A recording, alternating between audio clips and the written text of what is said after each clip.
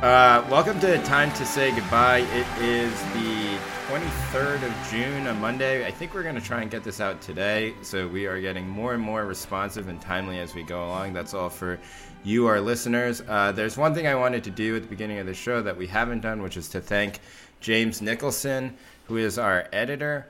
He's a great guy, very interesting thoughts. He is also a writer and an impressive gardener, and he and I talk a lot about gardening. He uses this method called hugel culture, which vaguely sounds kind of alt-righty, but it's actually it's a layering method where you build a garden bed like a lasagna almost of different types of organic materials, and then it's yielded these amazing crops for him. He's in Canada, so It's not even like warm or the Central Valley of California. Anyway, we can turn this into a gardening show if you'd like. What is he growing? Everything. Okay. Everything. He has these arugula and lettuce yields that I don't know why I'm calling them yields. It's like I'm now in the biz. I don't even know if what is the volume you're working with here for it to be a yield? Harvest, right? 9 heads of lettuce. Exactly. Whoa. Yeah. But anyway, thank you to James. Thank you, James. Thanks, James.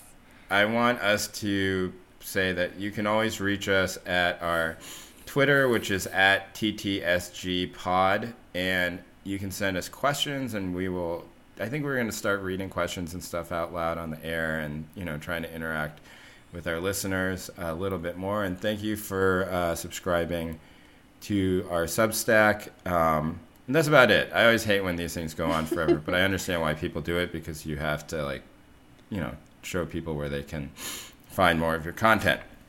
Okay, so on today's show, we're going to talk about white fragility. Now, everyone has kind of reviewed and torn this thing apart, and so I want to apologize to Andy and Tammy for making you read this, because I do think that when I said we should read it, the sort of backlash to white fragility hadn't happened yet. But you think? Okay. I'm not sure. I don't know, maybe because you're so plugged in online, you've seen all that. I haven't seen that much about it. Okay, yeah. Well, I also follow a lot of mildly red-pilled people. And let me tell you, they're all up in arms about it. So, okay. And we are also going to talk about the Koreaboo, which is and K-pop, what happened with the Trump rally in Tulsa, Oklahoma. Tammy, I think we should start right there. What do you know about K-pop as a Korean American? Almost nothing. Do you feel a deficiency that you don't know about it? Do you feel like you failed as a diasporic Korean? I'm less worried about that and more worried about myself as a reporter who covers the Koreas, because it's one of the main things that you can make money from as a Korea specialist, and I basically know nothing about it. But yeah, it's not just in media, it's also in Hollywood, where there is this couple of months long period where there was a call out to anyone who could write a K-pop script. Really? That's amazing. Yeah. I can see that. Yeah. And guess who they asked? And the one guy floating around. Not asked in a serious way, but it was do you know anything about K-pop? And I had to be honest and say no. Yeah, exactly. They're like, what? There was a sort of expectation well, why don't you know about K-pop? And I was like, well, because I'm 40 years old. What am I supposed to know? I don't know. Tammy, what did you think about this? So the story is that Donald Trump had a big rally in Tulsa, Oklahoma that was supposed to kick off his 2020 re-election campaign, and it was in a 20-seat stadium, and they said they had all this overflow set up because they thought that hundreds of thousands of people are coming. But the story out there, according to some people, is that K-pop fans organized online and took all the tickets and didn't show up, obviously. And so then in the end, I think about 6,000 people showed up, right. And there is a narrative out there that it was K-pop stands. Do you believe this? I think in part. I mean, I think the part that people are debating is whether, had there been a lot more people, they would have made overflow space for them. And there was, in fact, overflow space set up. And so the question is, was it the K-pop fans who actually took all the tickets, or did they just like really mess up their system of like tracking supporters? And the latter part seems super clear. And we've seen the K-pop intervention in different political moments over the past few months. I mean, I don't know if people all read the White Lives Matter hashtag intervention, which seemed really powerful. Like, basically, for folks who don't know, K-pop fans, like the BTS Army, as it's called in regards to BTS, used the hashtag White Lives Matter to fuck up the online interactions of white supremacists. So in the same way they did that, they're doing this with the Trump rally to basically, like, quote unquote, claim all the tickets and to then have, like, the campaign have all of these phony phone numbers. So I don't know whether, you know, they're the only reason why there were no supporters. It's also hot as hell, and it was indoors. Yeah, and people are, like, afraid of coronavirus. Totally, you know? Like, there's a sense that, like, every Trump supporter doesn't care about coronavirus and thinks masks are stupid, but all the polling kind of shows that they do think it's less important to wear a mask, but the majority of them still think it's important to wear a mask and that coronavirus is real, you know? So the idea that all of them, that nobody would be scared away by the virus seems a little bit specious to me, at least. Yeah, I think that's right. But I think we can definitely say that this was some sort of BTS Army victory against Trump. Yeah. Go ahead, Andy. Can I say Andy is also here as our other co-host. Great introductions. What? I guess this is a basic question. How are they? There's not like an app for BTS people. So when you say they're communicating as BTS or K-pop fans, how do they find each other? Is it through Twitter exclusively, or like a Reddit page, or how is this? How is K-pop the medium for the message, I guess? Is it? I mean, look, I think that it's through every single form of social media, but their overwhelming shows of force are mostly on, are mostly on Twitter and TikTok, right? TikTok is like increasing. Yeah, TikTok. I think they're not as big on TikTok because TikTok is still like a lot of teens doing dancing and stuff like that, and it's not like chaos messaging. But have you ever run afoul of the BTS Army? I have not, thankfully. Have you? Have you? Yeah. I had a couple moments where I was making jokes and I could see the starts of it where people are like snitch tagging me. Oh God. Into big beat, and it was like, you know, I felt like I was like a man trying to hold up like the Hoover Dam by himself, you know, like putting, you know, that cartoon where I forget what cartoon character like puts his finger in all the little holes, right? That's what I felt like. I was like, no, it'll be the death of you. It's like, I'm okay being canceled. I've been canceled many times by many fan bases, you know, like Barstool or Jordan Peterson or whatever. And MLS was like the funniest one to me, and I always find it to be like almost invigorating and funny. But this one I didn't want any part of because I knew that it would last for like 2 weeks, you know, and it would never never stop.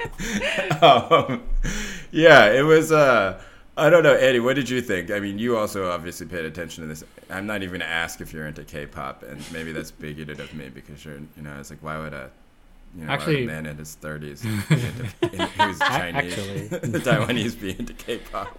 My wife actually knows a lot about not K-pop but K-dramas, and I've had conversations with friends about it. It's a big topic in academia. Yeah, really, it is. Yeah. Why? Because it's everything about, it's basically the number one story in Korean studies for the last 20, 30 years, for sure. Do you guys, I was actually going to ask earlier, do you guys know the whole origin story with like Jurassic Park in the 90s and the culture industry?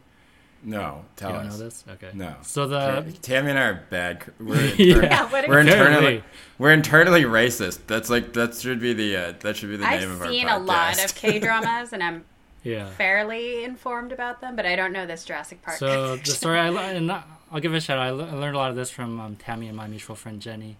But the basic mythology is, Korea is an export-oriented industry. After the World War II, they tried to follow the model of Japan and the U.S. before them. Well, not the U.S., Japan, of doing heavy industry like cars, like Hyundai, Kia, the chaebol with like Samsung making like physical goods, right? Yeah.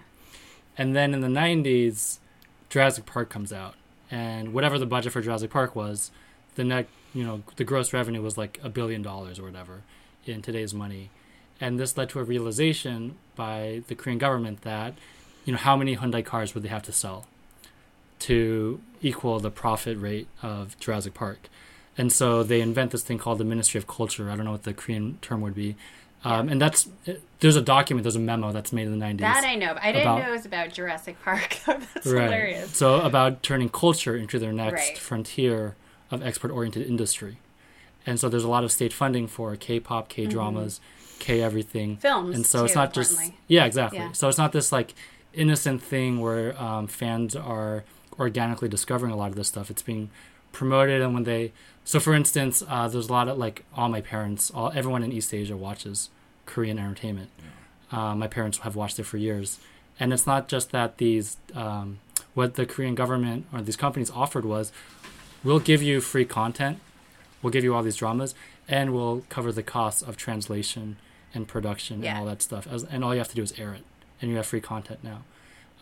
So that's kind of the underlying, I think, economics behind it. And my friend today, who's Indian but lives in America, was like, her mom just texted her about Hyunbin, the actor, about how hot he is and how she's watching his dramas. This is in India. Yeah. Right? Well, famously, these also have a lot of traction in conservative Muslim countries because they're extremely chaste for the most part. Right. Like, you can watch 16 hours of a show that's like a hot love affair and there'll be like a kiss. Right. Well, that's changing now. There's like actually much more like steamy ones. But yeah, like Uzbekistan, Kazakhstan, a lot of, like... they're popular there. Iran, like... Right. And there's a lot of... I've talked to my wife who watches a lot of these dramas about... There's a lot of these plots about, like, the poor woman who's chosen by the rich man who, like, is inside the chaebol, or sometimes they reverse the gender roles. And so there's a lot of, like... What's the word? Like, allegory of, like, the nation and, like, getting richer and richer, and what do you do about that, and what do you do about the poor and the rich, rich-poor divide. So, I don't know, I don't have the patience to watch 26 episodes of these, but just hearing them being described, like, oh, that could be an interesting thing to write about. But and certainly to study in the academy. I mean, I didn't know that it was like 30 years of study, but yeah, I've... Well, I'd say the K-whatever phenomenon, Korean wave, Hallyu, right? Hallyu is the Chinese. The Korean wave, you could say, started in the 90s. We could say that. Yeah. Yeah, I am always, whenever I went on a tour of several South Asian countries in 2010, and I will say that the penetration of the Korean culture industry throughout Southeast Asia was shocking to me. I would be in like Da Nang, and there would be nobody in a restaurant, and the wait staff and the cooks would just be sitting around watching K-drama in every single restaurant, and sometimes without subtitles, right? Mm-hmm. So like they're, unless they know Korean, they're not really glomming what it is. But it does make sense if that is the only, if that's the only free culture that you can get to air, then of course you're going to air it for free. That's fat. So like Andy, I don't know. I think that's a good point to say, which is that this moment is not new, and that like the big hand wringing that was happening in America over the last 10 years was like this idea, maybe last 15 years, this idea of like crossover, right? Like when is K-pop going to cross over? It's huge in every other country in the world. Why is it not huge in America? And the answer was, it is kind of huge in America. It's just that it's not the same people that you would look. It's not like the daughter of the, assignment editor at the New York Times who's into it. But she might be too now, or he might be as well if it's the son.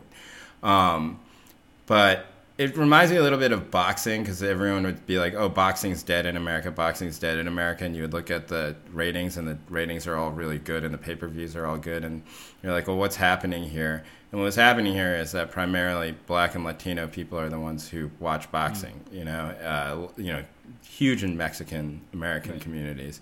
And, the people who cover these things and decide whether things are alive or dead, like, don't know any Black or Latino people, or at least the population does boxing. And I think that in some ways K-pop fandom is similar because it really does have a big stronghold in Black and Latino populations here in the United States. I was about to ask that, and so is that? Do we think that those are the people who are participating in these online sort of bombardment campaigns?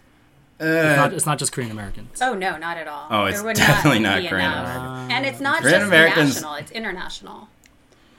Yeah. So it's people in Europe, right? It's people not so much in Asia, I don't even think, I right? think But so, people like in Southeast in Asia? South and Central America, maybe Southeast Asia as well. Yeah, but it's very strange because like I think that you get this sense that what you want to believe is that it's this like coalition of chaotic teens, like 15-year-old kids who have the little BTS like heart headbands and they're just spamming white supremacists. But it's not quite that, right? Like I think that there's this new narrative out now that K-pop is woke, and it's driving me absolutely crazy because the entire history of K-pop is that it's super problematic. It's like the most like I don't know, like every single story for a long time. I think that people have erased this from their memories was just about how sexually exploitive that industry is, Yeah. And also how racist it is, and how they do like basically like a paper bag test to see if you can participate in K-pop. You have to be like very light skinned, like they do these fetishizations sometimes of like Hapa kids, and then sometimes they reject them. It just depends on like what their bone structure is and stuff like that. And then the BTS army has been besieged by accusations of racism, which seem very well founded, right? Like, like it's basic. How many articles have you? I know a little bit more about K-pop, I think, than I think I do, but it was only over the last. It might be through osmosis because I try not to get into it because I'm just like I don't, it's just like I'm like why I don't want to be like this. Right. I don't want to be like the guy, the Korean journalist who's like scolding people that they don't know about K-pop. Like I find that to be so obnoxious. And you're just like, look. I don't I don't listen to this stuff. Like, I don't know. you don't Next have to time they listen want a to it. screenplay, though, Jay, you got to be ready. Yeah. Yeah, I'll tell you exactly how that goes. It'll be like 6 meetings and like 3 phone calls, and then nothing will come of it, and everyone will have wasted their time. Wasn't there a famous article like 2 or 3 years ago of a journalist, and the entire article was like, I don't know anything about this thing called K-pop. That was John Seabrook in the New Yorker, and that's the one that's always it was Seabrook, Yeah, right, Tammy? it was, yeah. Yeah, and it's always held up as like Super condescending. well, it's the type of thing that everyone is mad about all the time. Right. They're like, and this Seabrook, and it's like John Seabrook is an old man. Like it's okay. That was not Like, very we don't offensive as articles go, in my view. I know, Tam, but that's our internalized racism. Yeah, Sure. It should be its own segment on the show. I mean, Yeah, I think Jay and Tammy's internalized racism. that basically is the whole show. I think I don't think the K-pop sexism and stuff has been swept away. Like, if you've been following Korean news, there have been a couple of K-pop suicides. There's been, the sexual exploitation scandal of trafficking in nightclubs through K-pop. So I think people are aware of that, but maybe the woke stereotype of K-pop fans is due to our friend Ask a Korean, who's been, peddling this theory that K-pop fans are like the wokest, most like politically like ignitable population on earth, and like if they can only come together, they would solve like every crisis. So, he's not always right, and but I think this is now with like these few stories of like White Lives Matter to this moment has really taken off in a way that I think you're right to be critical of, Jay. Well, yeah, because before that, Andy, I'm sorry to cut you off. I just want to say this one thing, which is that before that, the story was that black fans of BTS and black K-pop fans were being abused by BTS Army, and that there was all this stuff about how could you be a real K-pop fan, like you don't do X, Y, and Z, and whatever communities are set up within that community would be really exclusive to black fans, or exclusive meaning that they would exclude them. And so I don't know where this narrative shift happens. Andy, I'm sorry, what were you going to say? Well, I think that it's kind of the same question of, I just want to nail this down because we keep circling around it. Is there some sort of correspondence between K-pop and progressive values, or K-pop and anti-Trumpism, or are you just saying it's completely coincidental?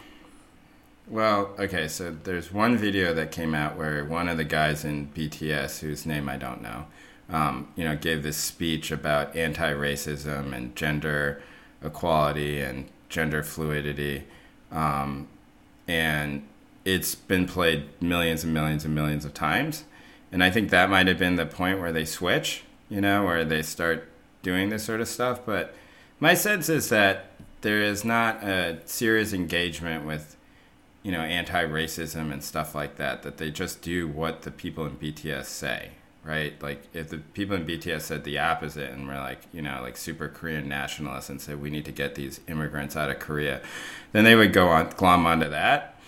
Or a lot of them would, I think. But I don't know. I guess it's a positive that, BTS finally, after years and years of just being totally apolitical, is starting to be political. I think they've had a couple of political interventions. Like, there was famously one of their members who, on a tour of Japan, wore a shirt that was controversial because it had a mushroom cloud.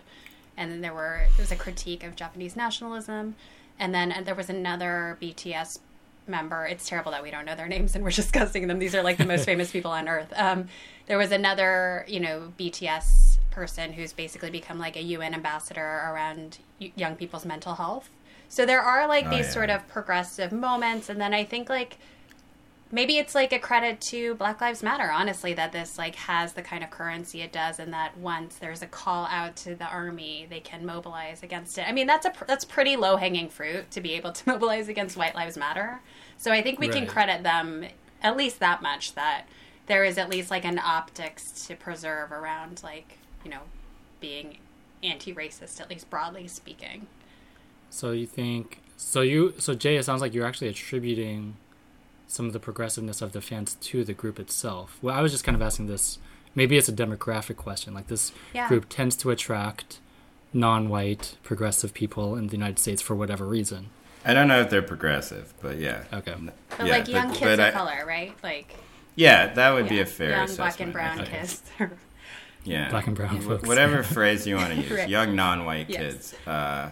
There's a lot of them who are super into BTS. Yeah. And this is the thing that I actually want to discuss, because I check in on this hashtag on TikTok like once every 3 weeks, and it's my favorite. You love this so much. So you're on TikTok? Oh, wow. Oh, yeah, for sure. I feel like I joined TikTok because I found these Chinese cooking videos that I was addicted to, where people, have you seen these, Andy, where people like, they cook by a stream? Wow. Oh, yeah. I've seen those on, right. Yeah, it's like a guy and they show him picking it's crazy herbs. Oh my God. And then they show him like spearfishing, and then he starts a fire by a stream, and then he eats. It's amazing. Wow. It's like the most like. Yeah, there's no place in China that looks like that at all. Oh, really? I mean, apparently, what are they doing? You're saying they're doing it on a soundstage or something like that? I think it's. I mean, they might have like found. They're in Wyoming. If they're just, yeah, exactly. It's in Montana. I need to see these videos. I do think my impression from those was that it was romanticizing China. Oh, for sure. Right? Yeah, it's propaganda. In a way Sounds great, that though. like Very successful. Ignores that most great. of China is like an industrial, like gray. Blech. Right? Yeah. It made me want to go to China much more than anything else, because it was like I was like, oh my God, this simple farmer and his simple life of spearfishing and cooking by a stream. It's beautiful. Yeah. Anyway, that's why I joined. But then I found this thing called the Koreaboo, which obviously has extremely problematic linguistic origins.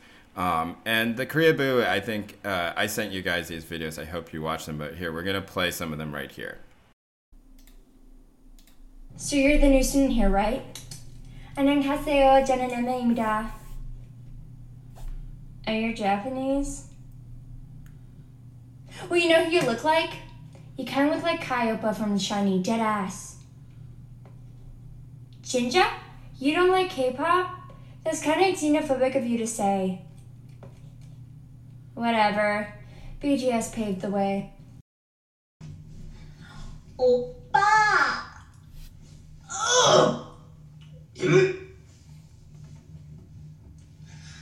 나 사랑해요. 모두 사랑해요.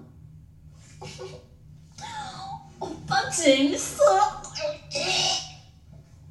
Cut the cameras. Dead ass. Just.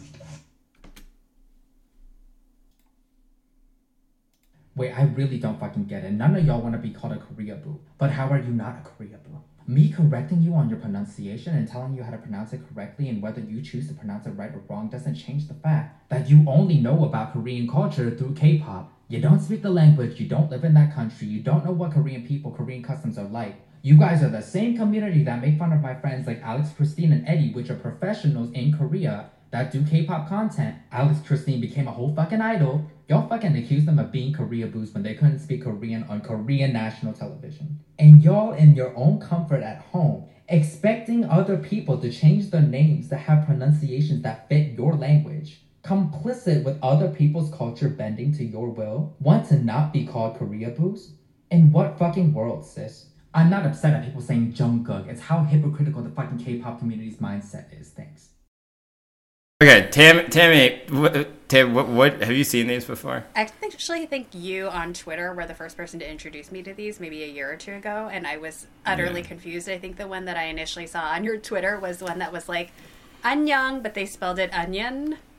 And it was incredibly charming and confusing. And I think what I said to you and other friends at the time is like, holy shit, we made it. Yeah, it felt like a. So they have.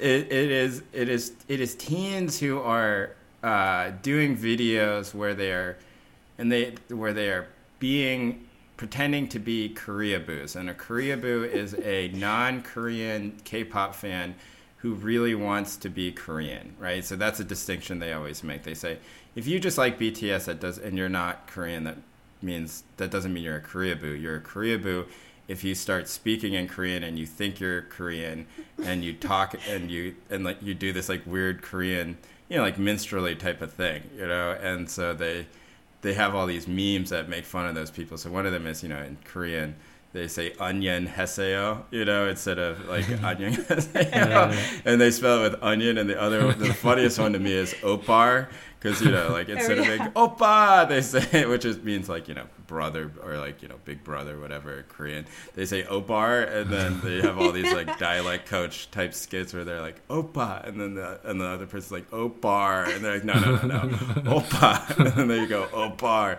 So it's like very funny, but really I find it to be totally fascinating because it is. I mean, growing up in the 90s as like an Asian American, right? I could not have imagined this in my wildest dreams. Like it's just, it feels like a new world. Like when you watch them, this is like the most like TV reporter question. How do they make you feel? Am I supposed to say racially vindicated? I'm not sure what. I mean, look, it's your interview. I feel excited. Like somehow I do feel validated by these 13-year-old white girls. Maybe it's the sense of going back in time and feeling, my like awkward preteen self that was so unsure of. Yeah, that's. I also feel vindicated by them, because not vindicated in a way, but I try and imagine myself in Chapel Hill, North Carolina, at the age of 14, and everybody is paying attention to me because of K-pop, and they're saying like. They're trying to speak to me in Korean, and I'm like, yeah, I don't know. Like, my Korean, I just speak back to them in equally bad Korean. You're also like, onion. Yeah, exactly. It's just like a bizarre world. And of course, there's all the, the subtext of, like, one of the memes that go through it is like, like Korean boys who have white girls and who are way too into them because they're Korean, and that part is the one that's like mind blowing. Yeah. I'm just like, oh my god, but then I see all these woke Asians being, also scolding the Korea boos, and they're just like in really like kind of like like very Tumblr-y ways where they say, if you don't speak the language perfectly, if you don't know anything about Korean culture, then you need to stop, and I'm just like don't stop, why would you stop? This is great. This is the greatest come up for Asian men in like the history other than insanity. It's like the best moment that they could possibly have had. Are these Korea boos, is this like a mainstream thing, or is it like kind of the otaku phenomenon with Japanese culture, right? Is it like the kind of the kids who feel so isolated and excluded from mainstream American culture cling to this as a like, I'm sounding really condescending right now. I know. But I think even a lot of like, anime culture will say like they gravitated towards it because they felt alienated from like NFL, NASCAR culture in the U.S., right? Totally. Yeah, I think there's probably some of that, or there was at the beginning, but now it's so mainstream that it's just like purity testing within the ranks, right? And I don't know. It's and I think it is. I think it's like mean, but I think it also means that there is some cultural clout that Asians and Koreans specifically have within America, where they can police these sorts of things. Mm-hmm. And they don't just say, oh, it's great, and it's just internally racist people like me and Tammy who are just like, oh my God, anything that's good for me is good. I don't know why I'm roped into this, but anyway, continue. But I, like, my general take on it is that, you know, that they should continue to create this hilarious content that they make, but they should also... Like every time I scroll through the Koreaboo hashtag, I just skip over every Asian person because I know they're going to be scolding the Koreaboos, and then I just like watch all the white, black, and Latino kids who are making memes about being Koreaboos. Because look, you don't have to scold people for being into K-pop or trying to learn Korean. You know, like this is the same cultural appropriation thing where it's like they're trying to sell it as a cultural product in the United States, right?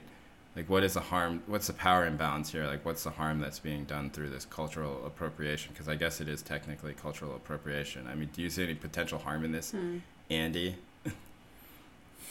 Potential harm. I mean, I'm going to dodge the question. What is interesting, though, is that it is like the Korean government that's in control of a lot of this, right?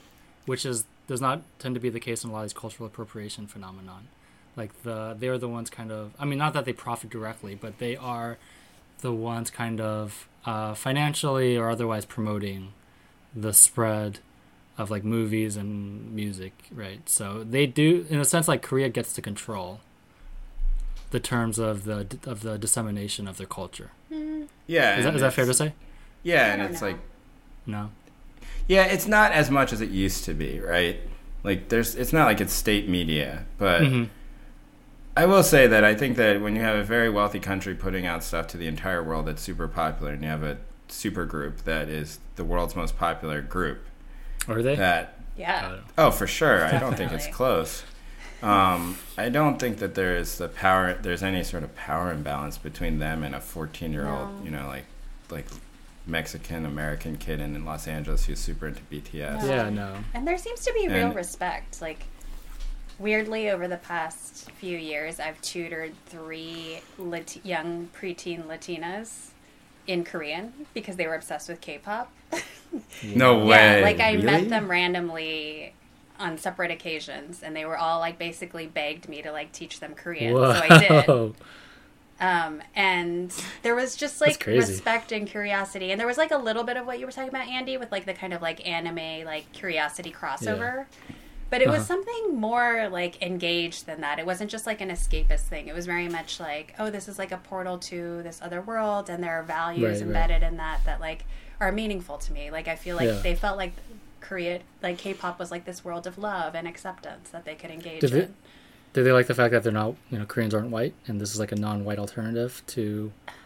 Yeah, you know, the way that it, like, presented itself to me in their descriptions was... They, like, in the case of these 3 young Latinas, they were all, like, from low-income families.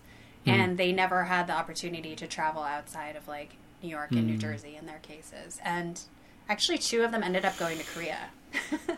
So K-pop was, like, this, just a way of, like... Wait, why did they go to Korea? Because they love K-pop and they wanted to go and learn there. Like, they actually, like, applied for scholarships and went.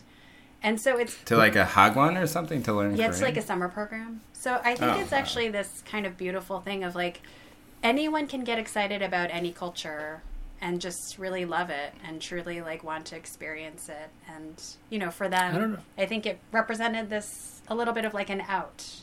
But yeah, that wasn't kind of like, let me go to France, you know? Right. I don't know if it's any culture, right? Like this sounds a lot to me like the Japan boom. Well, that's what the Korean government wanted to model, right? Right. And like Korea is projecting itself as a successful, rich, you know, not alternative to the West kind of. But I guess what I mean is like there's no logical thing that would, yes, I know there are economic forces at play, but there's no logical thing that would predict that this like, you know, like a Mexican, like working class kid would become obsessed with something in Korea. Like that's super fucking weird to me. The only other take that I have about all this is that I do think that the racism within this community is very serious and very real, and that's where I get a little bit annoyed about this sort of this claim that they're now the great anti-racist force in America, you know, and across the world. Right. And I do agree with Ask a Korean that if they were converted into this, that it would be very powerful. Yeah. But it's been like 3 months since all those articles came out about, you know, how racist the army can be and how exclusionary they can be to young Latino and Black fans. And I don't think any of that's been fixed just because they did a prank, you know. So I don't know. Tammy, you know that I feel this way. I'm not going to ascribe you to it, but I think there's too much pro-Korea propaganda right now. Yeah. You know, like between that and coronavirus and Parasite. Yeah. Yeah, like there's just a little. It feels a little bit too Korean nationalist on my timeline from people, and you know, like this is like a deeply racist country and deeply homophobic country, and we should not pretend like they're now like the forefront of what society should look like. Totally. You know, it's still an ethno state. It's still a place where kids of and grandkids of Black GIs who went to Korea are treated not as second-class citizens, but not as citizens at all. Yeah. And like this is not a what about thing. It's just I don't think that it's productive to forget all of that because we want to get excited about Korea. That's right. Yeah. Also because I'm deeply internally racist. I was just reading an article about this Angolan family that was made by the Korean government to live in the airport for like 11 months because they wouldn't process their refugee application. And Korea is has one of the lowest rates of refugee admittance in the world. So, you know, very much so. This is the ethno-state part is right. I appreciate, I think, this podcast space because we had started like thinking about how much better Asia did during the coronavirus. But we were always careful to kind of like hedge each other's nationalisms. And that was like a seductive moment to feel nationalistic, I think. But it's like super wrong. Tammy, Andy, like what is, you know, we've had these protests now going on for, I think, more than 3 weeks. Like what's the situation like in your cities, Philadelphia and New York? Like how's it looking? It's still pretty active here in New York. And this morning, actually, just before this podcast, I went to a housing protest outside of Housing Court to protest the reopening of eviction proceedings, which had been temporarily stalled. But now with the soft reopening of society, they're reopening court and will allow landlords to continue evicting people. So we were protesting that, but you could see how the Black Lives Matter stuff kind of inflected the housing protests and vice versa. You know, again, I think as we've talked about before, like I do feel like there's a really strong economic component in the Black Lives Matter protests this round.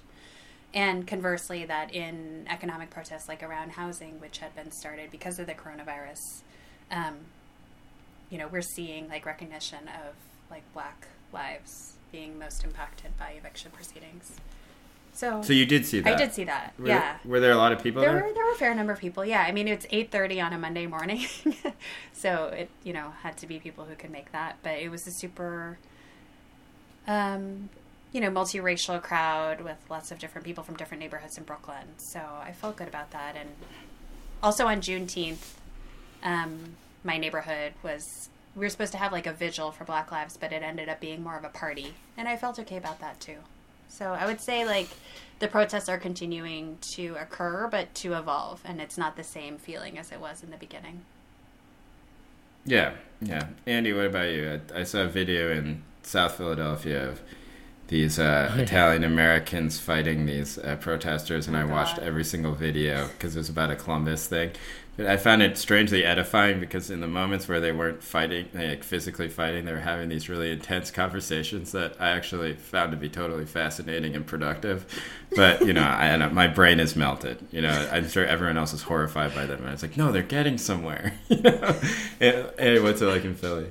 Yeah, no, those are super interesting. I haven't actually been out the last week. There's a big one tomorrow there's like several issues. One is like socialist one is like a more explicitly Black Lives Matter one, that they're starting in different neighborhoods and meeting in the middle, West Philly and South Philly.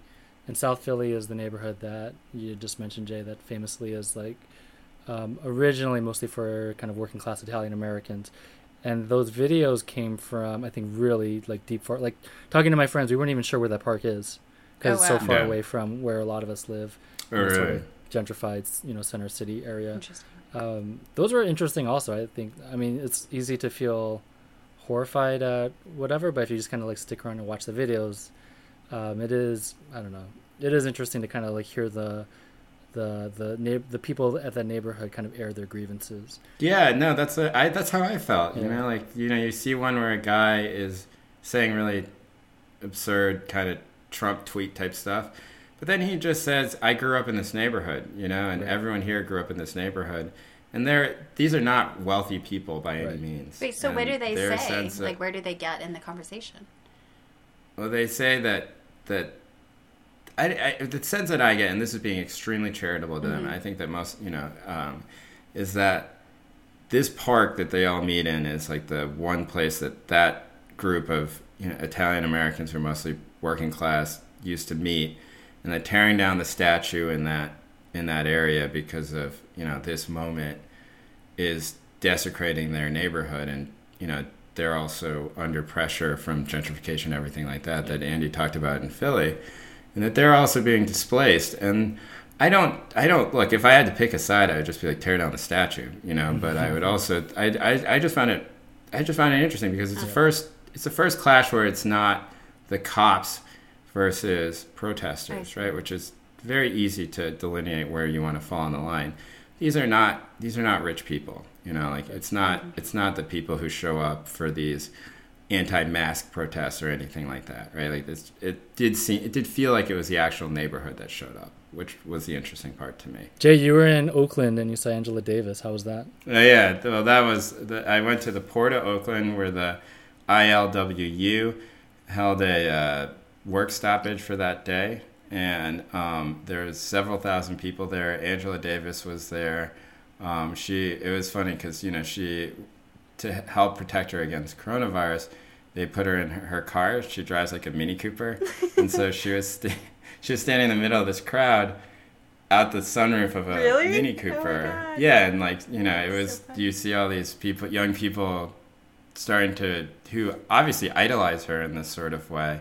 But it was cool. I went with my wife and I went with one of my friends, and I think that it was the first one of these actions I've been to that was labor, right? That was organized by labor, and it felt very different. And my wife has now been to two. She went to the SEIU one in Oakland as well, and she is much more into the labor ones because she says they're great speakers, they're more organized. It's not just people walking around in a circle.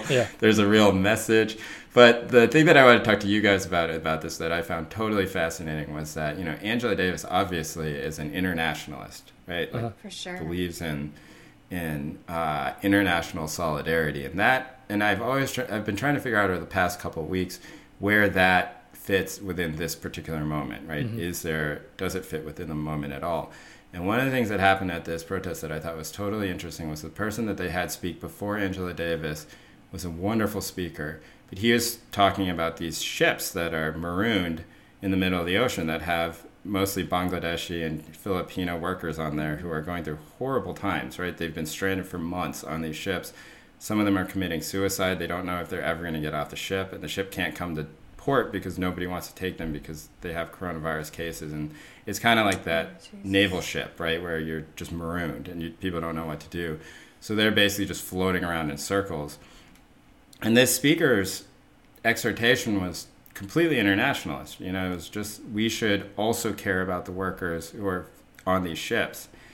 And I don't know, for the young people who I think were in the crowd, I think that it wasn't that they were not open to this idea. It was just they had never thought about it in that sort of way.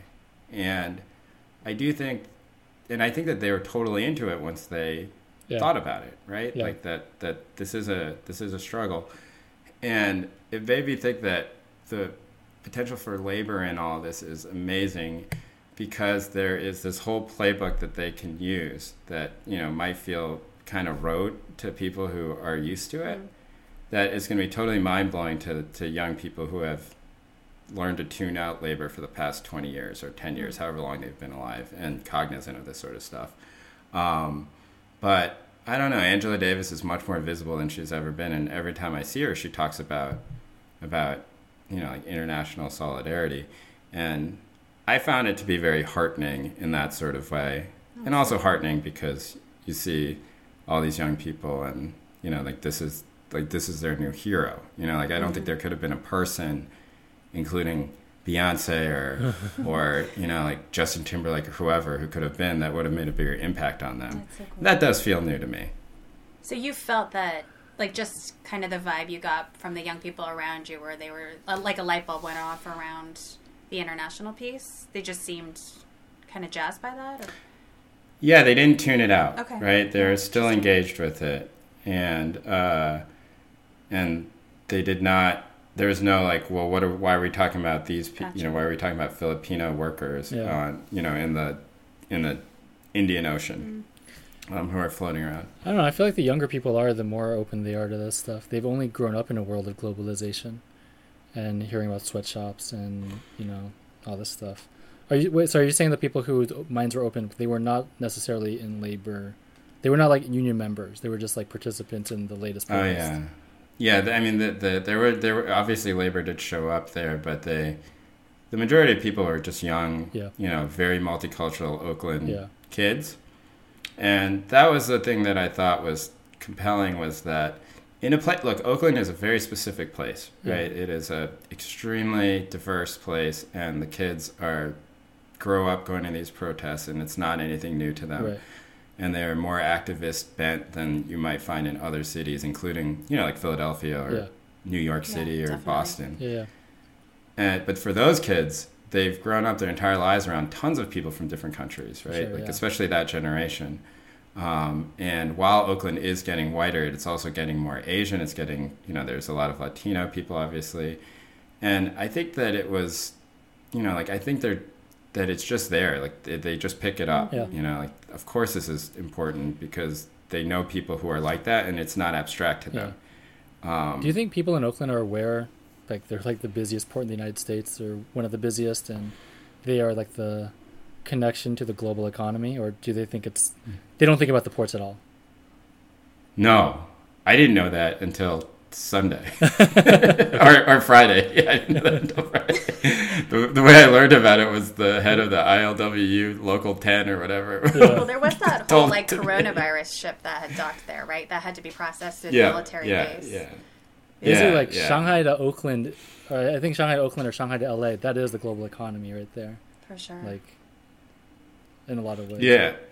Yep. And doing an entire West Coast shutdown from Bellingham, Washington, all the way down to San Diego. It's incredible. Is massively disruptive. Yeah. And I don't know. I think that there is a lot of arguments to be made that, the sort of decentralized and leaderless and non-structured movement that is going on is good.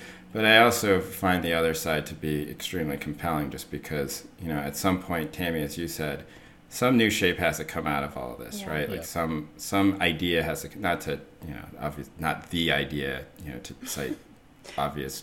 we don't have to go down, but some idea has to come out, right? And I don't know, I think something like the ILWU, if it's supported by Angela Davis, is an amazing place to start.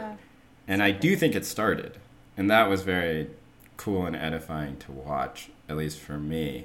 Annie, like you're actually very steeped in this sort of stuff, or at least think about it a lot. Like, do you think that there can be an international component to this movement? That's what I was saying.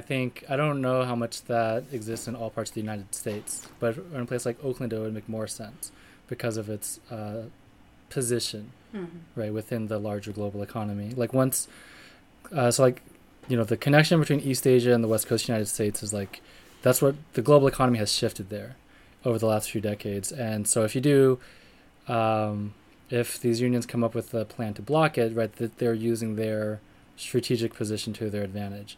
I don't, and they could think about like, our comrades on the other side of the ocean. I don't know if that's true of the rest of the United States. And I do think about a lot of this stuff, but usually like 150 years ago. So, but, so yeah, I don't want to speak out of turn, but it does seem like it's going to be place dependent, right? And it's going to be like, would it have worked in Shenzhen in 1850? It wasn't called that back then. I don't know if like Kansas. I don't know what international connections Kansas has, for instance. Well, you don't think the farming and the Chinese, the Chinese are control over farming in the Midwest? Sure. Or you guys saw that film American Factory, or the film, right? Where it's like a former GM plant becomes a Chinese-owned plant in Dayton, Ohio. Those are all connected in a way, but I don't know. I mean, it kind of takes a. I don't know what the formula is to convert that into political.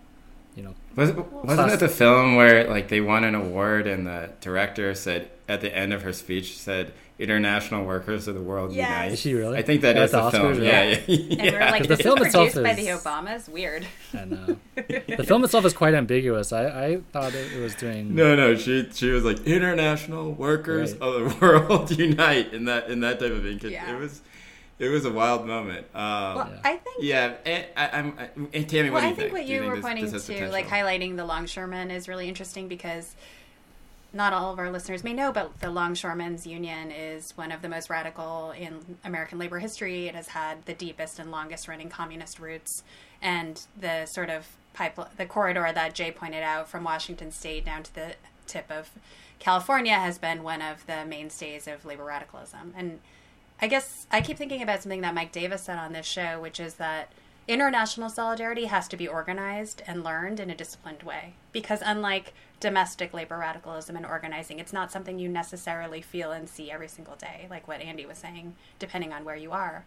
And so what this kind of moment opens up for me and is making me think a lot about is, what can we do in organizations that we're already a part of or adjacent to make these ideas stick? And I think if we think about the better unions, the more progressive and left-wing unions gaining power in this moment, because we're already seeing, for instance, like in mainstream media, a lot of coverage of questioning of police unions, questioning of other sorts of law enforcement unions. That's another way of saying, like, could there be room for unions like the longshoremen or, the old garment workers unions or the service worker unions to fill a role to, like, lead? So that it's not always just like the uniformed people that we're talking about in the labor movement. So that, I think that's what we're going to have to, we need that. We need discipline and we need structure to make this, move forward. And I don't know if Davis or the union had any suggestions at that rally, Jay, even of like, sure, we can say, international solidarity with these workers who are stuck on a cargo ship in the middle of water. But what do we do about that? I think that they do have this moment, though, because they have that fight. And let's be honest, like all the young people who go out there, they see like, they see old labor radicals screaming stuff like, if there's two workers left on the dock, one will be white and one will be black, and they all start, like, it's very romantic. It's very powerful. And I mean, I found myself caught up in it. And I do think it's a moment where they could lead and that they could provide a lot of manpower and a lot of organization that isn't there right now, because I do think there is a frustration that is building that we're in week 3 and a lot of the actions are still let's go walk around in a circle, right? And so people either want let's go smash some stuff, let's burn some stuff down, or they want let's get this thing more organized around a central idea. And I don't know if that's going to happen without some intervention from labor. But I don't know how much labor wants to get into it, if that makes sense, because they have this huge fight with the port. I see. Okay, last part, and is I wanted all of us to read White Fragility.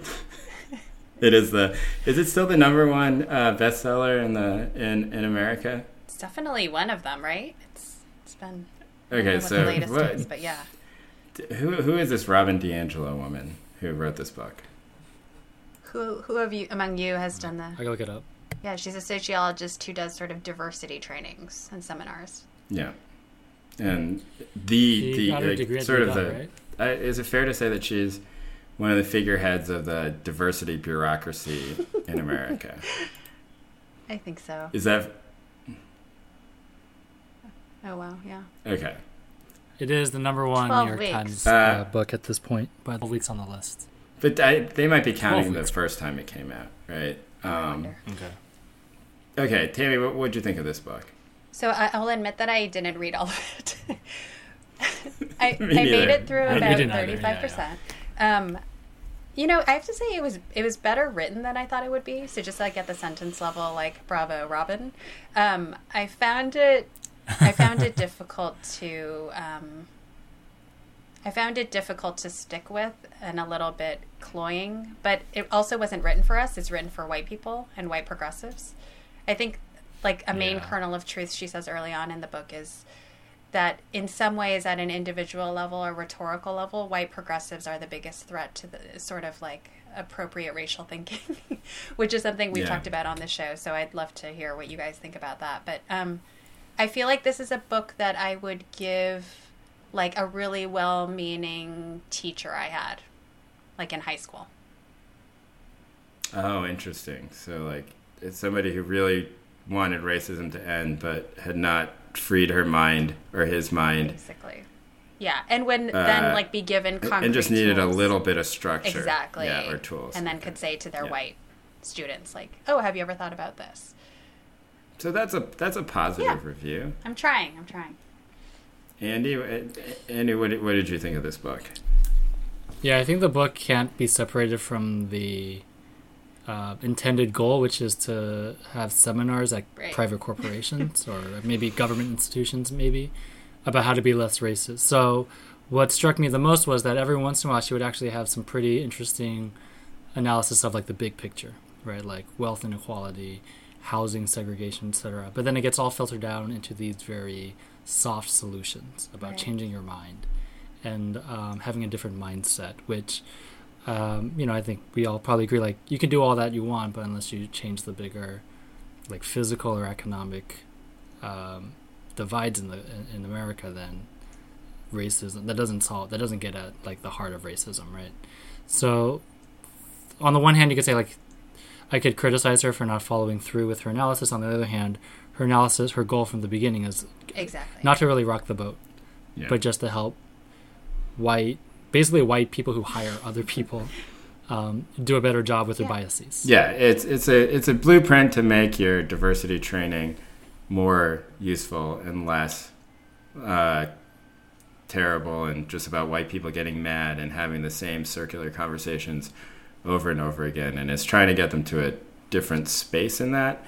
I agree with the two of you that you can't separate it from the goal of the book, which is just to try and get white people from point A to point A, point 2, or like, which I think is important. And I think her general analysis that white progressives are the biggest impediment towards liberation is probably right. Like I don't think it's Trump supporters. I think it's just kind of bullshit white liberals who, like NIMBYs, for example, and who might have certain calcified thoughts, and she's just trying to push them a little bit. But yeah, obviously, look, I mean, I don't find her analysis of this or her solutions to be particularly interesting, which is that I don't think that having white people do deep examinations of themselves is going to yield anything except for super cringy stuff, When I was in Park Slope, I would, I would go pick up my kid, but I would always get there a little too early, and I would go sit in these coffee shops in Park Slope. And it was around the time when the parents of like the very, the very prestigious public elementary school would get out with their kids, and they'd be sitting in these pizza parlors and these coffee shops, and they would have a lot of these conversations about anti-racism.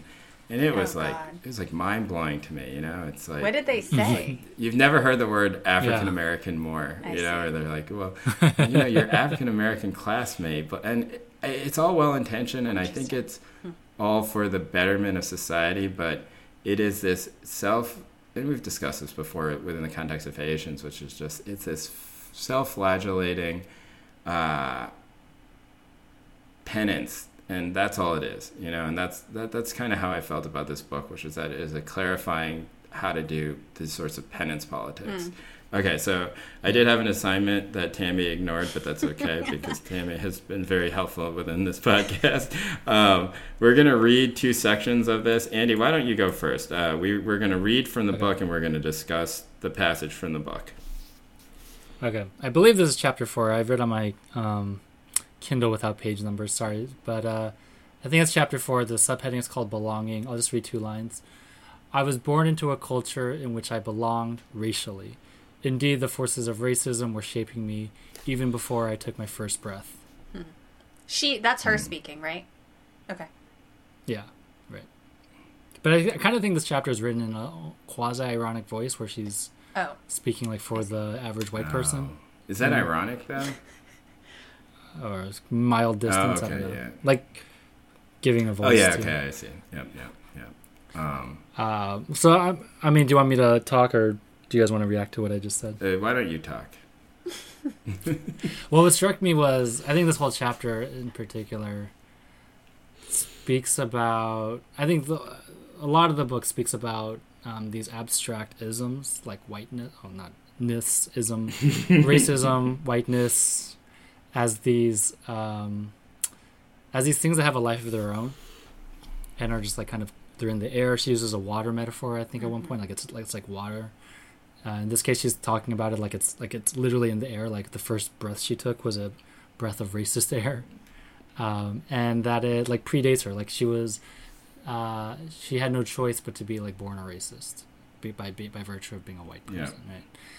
And I think that gets at kind of your penance point, Jay. And also the thing that I was also fixating on was that racism, whiteness, these are all abstractions that are given a life of their own throughout this. And one thing I was kind of pointing out also in the post that I wrote this week was that if we give racism a life of its own, we tend to I think that can be self-defeating, because race as an ideology wants you to believe that it's real and it kind of exists almost scientifically, regardless of like what individuals think and how they act. And if you start treating racism like it's this thing out there, right, that predates me and all I'm doing is like being swept along by the tide of this thing called racism, then it makes it very difficult to conceptualize how could you ever deal with it. Yeah, how does that interact though with the arguments that are being made right now by a lot of black writers in things like the 1619 Project, about how there is, racism since 1619, and violence against black people is the ever-present narrative of America, because it seems like it fits into that, right? Like it seems like what she's saying fits into that. It's in the same language. It's the same argument. Do you think it is the same argument, or that they're cousins at least? There's a bizarre sort of affinity between that sort of Afro-pessimism argument and then this sort of white liberal kind of self-flagellation argument that there's this oppressive thing that's just kind of in the air and in the water that's called racism and whiteness and anti-blackness, and in a way it's like it doesn't change over time. I don't really have a conclusion to make, except that I do think it's better for white people to maybe think these things through, but I also think that doing it in such a bureaucratic way is really counterproductive in some ways. I mean, because you think about this, where what's going to happen out of this moment, like, for example, within the academy, Andy, where you work, because I think about this quite a bit as well, which is that the offices of Office of Diversity and Inclusion are all going to get big budget bumps, right? The university can only deal with things in a corporate bureaucratic way, and so they're going to hire more people, and those people are going to send out emails and everything like that. And I just remember there's this piece I did for Vice, and it was about the University of Maryland, and it was, do you remember when this horrible incident where this guy got stabbed on campus, and like it was just this random stabbing, and the guy who stabbed him had a lot of white nationalist ties to it. So this happened at the University of Maryland, and it really caused a rift in campus, and the university's response is to make a blue ribbon panel, and to put more money into the ODI. And so we went and we talked to some of the students on campus, and the black students, almost all of them said that they had no real connection with the ODI. That they got emails and they did a workshop once a year, and they didn't know what the ODI was there for. That's Office of Diversity and Inclusion. Office of Diversity and Inclusion, right? And so that's how I felt in college too. Mm-hmm. Yeah, there's just like a bureaucratic buildup of things like this that where they would have white professors all read White Fragility and go through this playbook, and I don't know if that's the right response in this moment, but I also think it's the inevitable response in this moment, and that is I'm very optimistic about what's going on, but the times when I get depressed about it is when I think maybe the only response that we know how to do is this type of response, and that's where I think the actual criticism of White Fragility is interesting because of Andy, as you pointed out at the beginning, it is just about diversity seminars, right? Like the first anecdote in the book is about a diversity seminar. Yeah. So for the most part, certain solutions are ruled out in advance, right? Right. Yeah. Right. Yeah. So. Like smashing capitalism is smashing too much statues. discussion of that. Do you guys think though? I mean, I feel like this is the book that people who are afraid of Ibram X. Kendi's name are going to read. Right, because he's in Stamped from the Beginning, and then How to Be an Anti-Racist. He's essentially doing a similar thing that she is, but he's black and has a very Afrocentric analysis of our history, and I think he does it better. And I think I would rather have people read that. But maybe this is do you guys think this could be a starting point, and then the next book they read after this is him, and then the next book they read after that is David Blight and Paul Gilroy and Barbara Fields? In other words, can we move people along? Well, but Ibram X. Kendi's books are number 2 and number 3 on the bestseller list, right? So I think it's in they're all kind of the books that are being recommended by Apple HR. Yeah. So the jump from White Fragility to How to Be an Anti-Racist to reading Barbara Fields. Hey, I did put David Blight and Paul Gilroy. I think there's maybe 70. I think there's 70 steps in between there. Yeah. But it's a good question, Tammy. But you take my point. Can we? Yeah. The bestseller list, kind of like podcast downloads, right? We don't know if people are actually reading it, right? It's just does the company? Well, they're buying. Buy the copy for them? Yeah, this is based on purchases. So but I think that's true about all books. Let's assume that some people are reading these books. I do see what you're saying, Andy. That maybe a company is putting it on a list and all their employees have to buy it. Right. But one thing that go ahead. No, go ahead. Yep. I think this kind of gets on something you were saying earlier. There's something about the way she talks about how white liberals are the main problem, and the way she was kind of describing what it's like to be white versus not white was kind of crazy to me.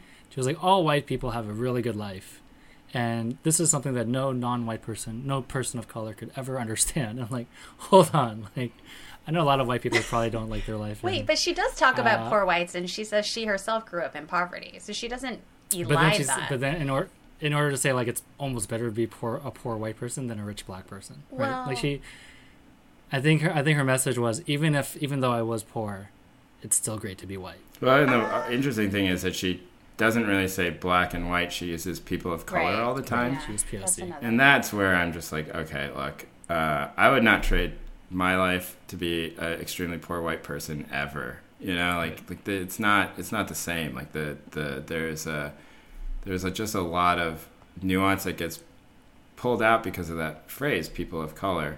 And she lists as person of color Marco Rubio. I know. Oh my God, I noticed that too. That was horrifying. Yeah. Well, I think the question we're circling around here is one that I think is central to this podcast and one that we are discussing. We want to keep discussing because I think it's the one that is impactful. Does it really right now? I do think that in the mainstream that the main thought of anti-racism is personal. It's psychological. It's how do we undo the racism in our own minds, right? And Andy, I know you're a big skeptic of this, so I'll let you answer first. But I mean, do you are we should we be past this at this point? Is this personalization of racism within the soul of the individual human being and the sort of not to use this term, but the virtuous signals that one puts out that they are not racist? Is this is this really the response that we want at this moment? It's not. There's a lot of people who've written this history, which I confess I've bought the books and downloaded the articles. I haven't read them fully. But there was a shift in the way Americans talk about racism. And sometime around after World War II, instead of talking about things like segregation and slavery and Jim Crow, there was a shift from structure to personal responsibility, which cuts both ways, right? It's both black people are poor because they're lazy and it's their own personal fault, but then it's also to solve racism we have to look within ourselves, right? So they're kind of like mirror images of each other, but both of them are trying to look away from the structure. And I don't know why that's the case. I don't know, if it's, you can make this broader argument about like neoliberalism and the sort of decentralization or sort of devolution of like large institutions and kind of, placing the emphasis upon individuals above all else. So yeah, I mean, I would like to move on from this, Jay, but it does seem like it's actually part and parcel of a broader pattern of the way we think about the world, right? Instead of, the 20th century is all about big structures, big governments, big corporations. These days, it's all about individual responsibility, fast, lean, flexible companies, startups, right? Like, and we might be seeing the beginning of a shift away from that, like Green New Deal and all that. But I think the fact that we think about racism in individual terms is kind of a symptom of a larger shift of thinking. Is it getting stronger? I mean, like the New York Times book bestseller list is one thing, right? But I do think that I think it's an indicator of some things and not an indicator of a lot of things. But we are at a moment where there's great changes in consciousness and people are waking up. But the thing that they're waking up to is it just more this personal responsibility stuff? I think, but yeah, I mean, who knows? We don't want to make predictions necessarily, but it does seem like it's more visible than I can recall in my lifetime, short lifetime, that the problems with that narrative are on the table. That the government should, I mean, it might just because the Trump government is so bad, right? But that the government should do more. That it is wrong that corporations have hoarded all this wealth, and that we don't have like a higher tax rate for wealthy people, and that the police have, they have such huge budgets at the expense of social welfare institutions. So, who knows? It might just be a blip in the radar, and we're just going to keep, declining and going into hell. But it does seem like there's stuff on the table to suggest that governments and institutions should take greater responsibility. Tammy, what do you think? At the beginning, you said that you felt like there was more of an economic angle and more of an economic discussion going around during this wave than there were in 2016 and 2014. Yeah, and I think I have a slightly different historical reading than Andy, which is actually think like this individual responsibility thing is a product stemming from the late 70s into the present. And we actually are potentially at a point where we can offer a corrective to that, despite the existence of this D'Angelo book. But, I think like it's a Reaganite moment, right, that breeds this. And also coming out, it even comes out of like our jurisprudence around affirmative action, like that kind of diversity moment where we basically rationalize all of the goods that diversity presents are for white people, right? And to groom our workforce, et cetera, as we see in the Supreme Court decisions. And I think now, like, we're kind of questioning all of that. So I'm actually, like, somewhat hopeful about rejecting that and having a more of a systemic analysis. I think that ever since 2008 crash and then Occupy and Black Lives Matter and all of these movements that we've been seeing, like that is all part of a questioning of this sort of individualistic status quo. So, I'm hopeful about this last 12 years. Yeah, I think that they can exist in parallel.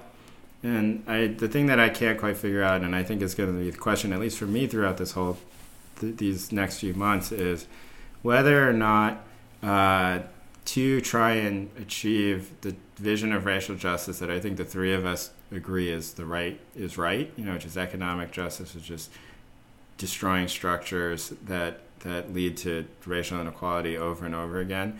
Like, do we also have to destroy the diversity and inclusion apparatus and that type of conversation. Like, does Robin DiAngelo have to go? You know, and I don't know the answer to that, because my inclination is to say no.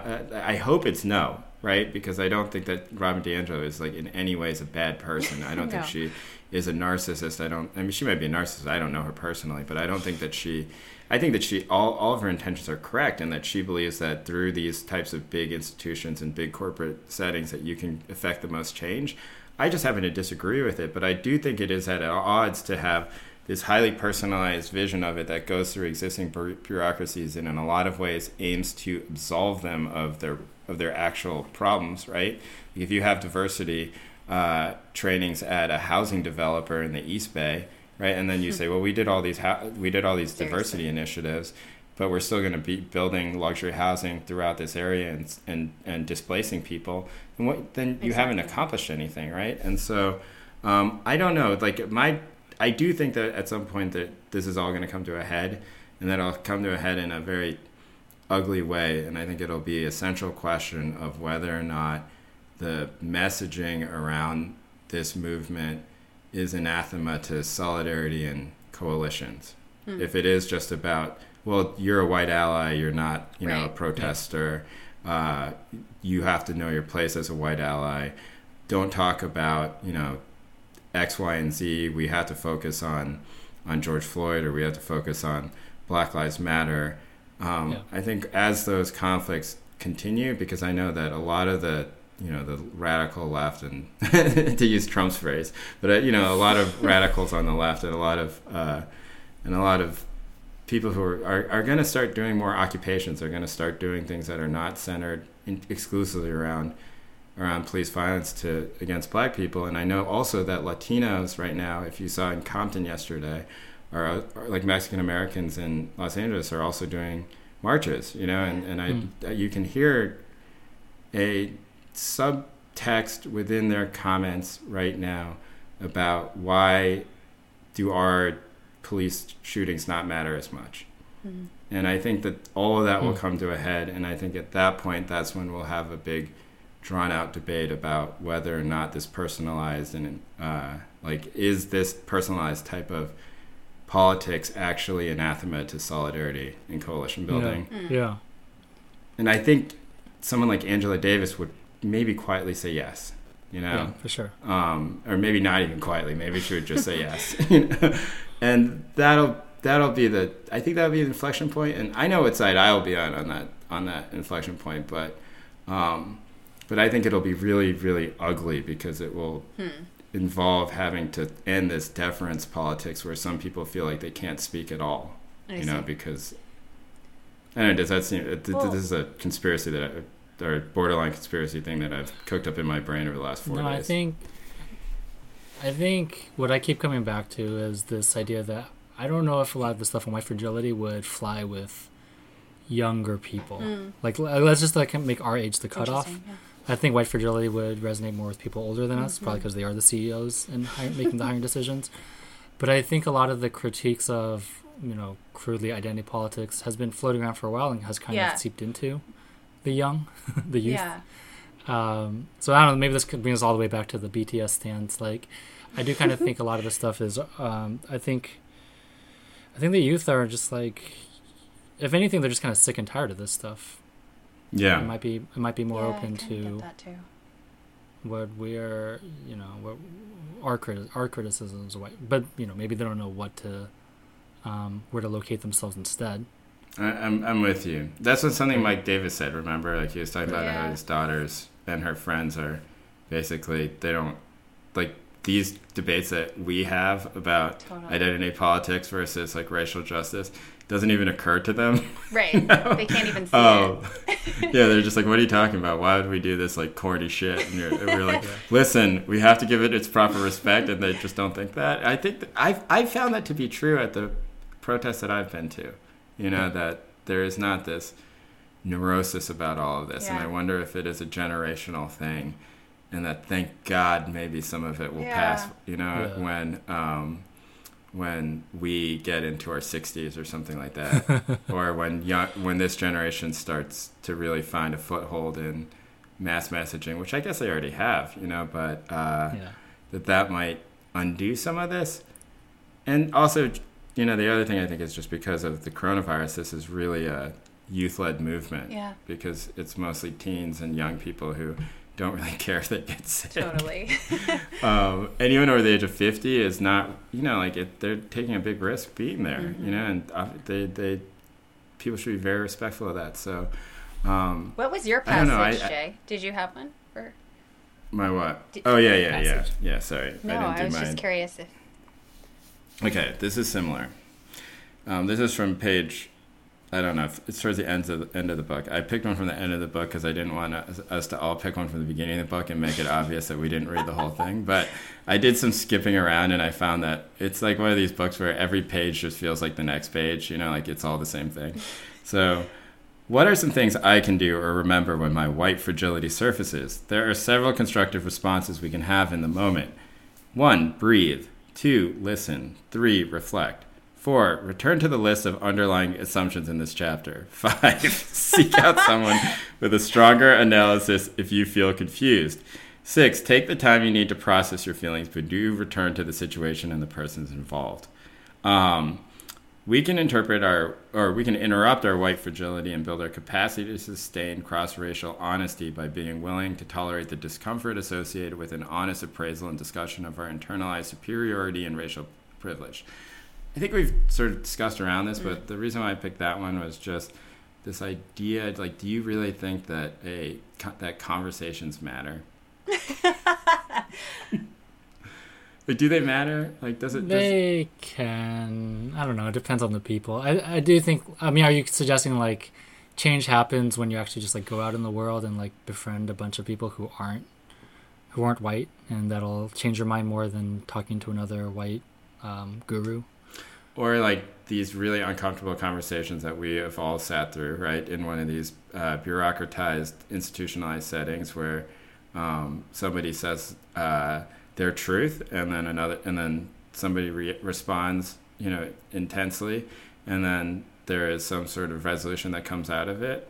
I just don't know if it does anything. It sort of conflict. It's similar to what we were talking about, Andy, at the beginning in the Philadelphia at the statue protests, where I genuinely think that the people who were protecting the statue were speaking from the heart, and I don't think it was reactionary racism. I think that they are attached to that park and they are worried about being displaced from that neighborhood, and they do feel a connection with being Italian American in South Philadelphia. Now, you can make fun of that all you want, right. But I think it's sincere. And does that conversation, does it lead to any sort of resolution? You seemed hopeful about it in that Philadelphia context, no? Yeah, but okay, I'll add another condition here. Like, I love stuff like that at protests, and that's generally why I go, because I like seeing people really come out. Yeah. But I wonder within the institutionalized setting if it matters. I see. Does it matter when it's part of a diversity initiative where everyone kind of knows that they're there to do that? Right. I mean, I've sat through a number of diversity or racial justice type retreats, and I generally find them very painful and filled with exercises that really don't mean anything. But occasionally there'll be like a glimmer from somebody. But I think my, Laborite response to this is like actual change in these, with regards to racism and sexism and other sorts of phobias and hatreds, like actually the change actually occurs in struggle. Just such a cheesy organizer answer, but like for people who have done any kind of like worker organizing or housing organizing, like you organize with racist people and you organize with sexist pigs because they're your neighbors and your coworkers and you have no fucking choice. And people change, and you can see that, and also you may not like everybody, but you still have to organize with them and identify like what you have shared. So I believe that. I believe that it's like context driven and not in the artificial context of a diversity retreat, but in your life. This is sort of like the Joe Rogan question, right? Like, what's the Joe Rogan question? Is the Bernie, like, should you support? Oh. Does the Bernie Coalition have enough space for Joe Rogans? Oh yeah. Or it's a similar. I think, or like does it matter if you're doing housing organizing, versus all working together at Nike or at the New York Times or at like some startup, right? Like, does that, if your goal together is to make somebody a lot of money who's not you, right, and to make your company work better, is that different than housing organizing or labor organizing? Yeah. I think it's different too. Yeah. And I think that sort of, I think that the concept of struggle is very difficult within a corporate setting. Yes, agreed. Or even an academic institutional setting. Yeah. Right. Oh yeah. I see. Yeah. And you mean like the audiences for this book would be, they're not the place. Exactly. Yeah. Right. And that those difficult conversations will happen organically without this book, right? And that. I hope But so. there's more capaciousness, I think, within those types of struggle moments where people are much more willing to be like okay, whereas I think that within the diversity corporate moments, it tends to lead to like a deferential, like the point is to make it's to make the white people deferential for a moment, basically. And what I found, having gone through a few of these moments myself, is that for a couple weeks it leads to everyone being really uncomfortable and like 4 or 5 white people being like super about it, which makes me uncomfortable. I'm just like come on, like you don't have to do this. Like they all have like fine. Harriet Tubman posters the next day, and you're like, no, not even that, but just like having like really like, man, that was great. Like it was. What did you think about it? I'm like, oh my god.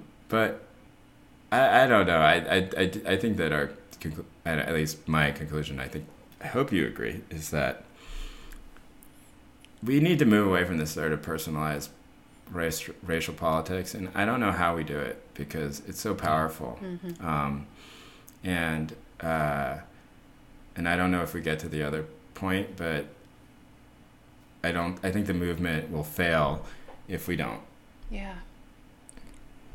I think we have to welcome this kind of book in the context of a union, though, or some other sort of form that is already working towards a goal. I think I can see this book operating in, like, you're part of a housing struggle, but there's some racism going on, and you need to resolve that. And, like, the white people form a group and try to, like, do some of their own shit. Like, I can actually see that potentially working. But because I didn't read to the end of the Robin DiAngelo, I don't know if her final chapter is, like, the solution is anti-capitalist revolution. No. I skipped to the end like Jay. The solutions are just, you have to think about it more. And I do think the concept of white fragility is interesting to pinpoint and isolate. Like it is this kind of phenomenon that might be useful. But then her approach to deal with it is like the terrible, it's all our fault. Gotcha. They're all the victims of us kind of stuff that are people are reacting against in the first place. And I think it's not. It's. I don't know how many people are going to be convinced by this if they weren't already convinced by this. I see. This idea that like every white person is culpable for this thing called whiteness and anti-blackness, and all people of color are they live completely separate lives from us. We can't understand what it's like for them at all. Yeah, that's the part that really bothers me. Gotcha, because that's the part that feels anti-solidarity. Right. And and I read Kianga's book about the Combahee River Collective, and I had already read Assad Hader's book about mistaken identity, which is also about the Combahee River Collective. And I think they make a similar argument, which is just that it is good to focus on identity if the purpose is to reach out and build solidarity with other people. If the idea, and I think this happened at the Black Trans March, which made me very happy, which is that if the idea is that if we can save the most oppressed people in society, then then if we can solve that oppression, then all the other oppressions are also undone, by default, and that we can find connections with other people and build coalitions through that.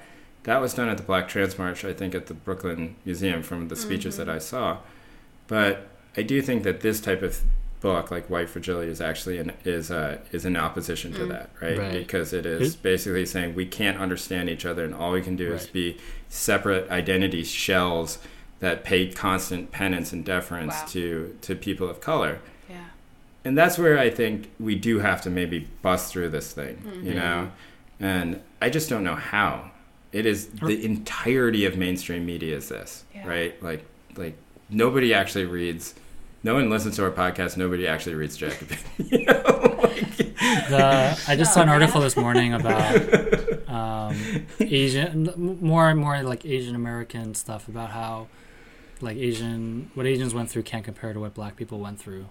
This was in response to an art image that was saying yellow peril supports Black power, and how we shouldn't say that because Asians have had completely different experiences than Black Americans. And I think that's the same impulse to rank oppressions, is to actually make it harder to feel like you have shared interests and shared collectivity, right?